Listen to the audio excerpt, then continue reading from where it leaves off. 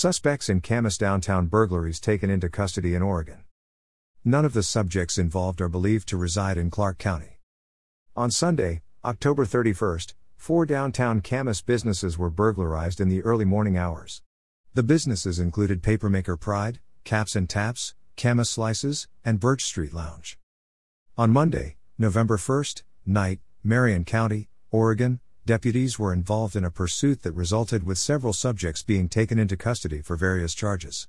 During the Marion County Sheriff's Office investigation, evidence was uncovered related to the Camas burglaries. None of the subjects involved in the mentioned incidents are believed to reside in Clark County.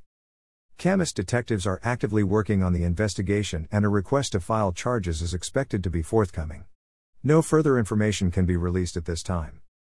Information provided by Camas Police Department.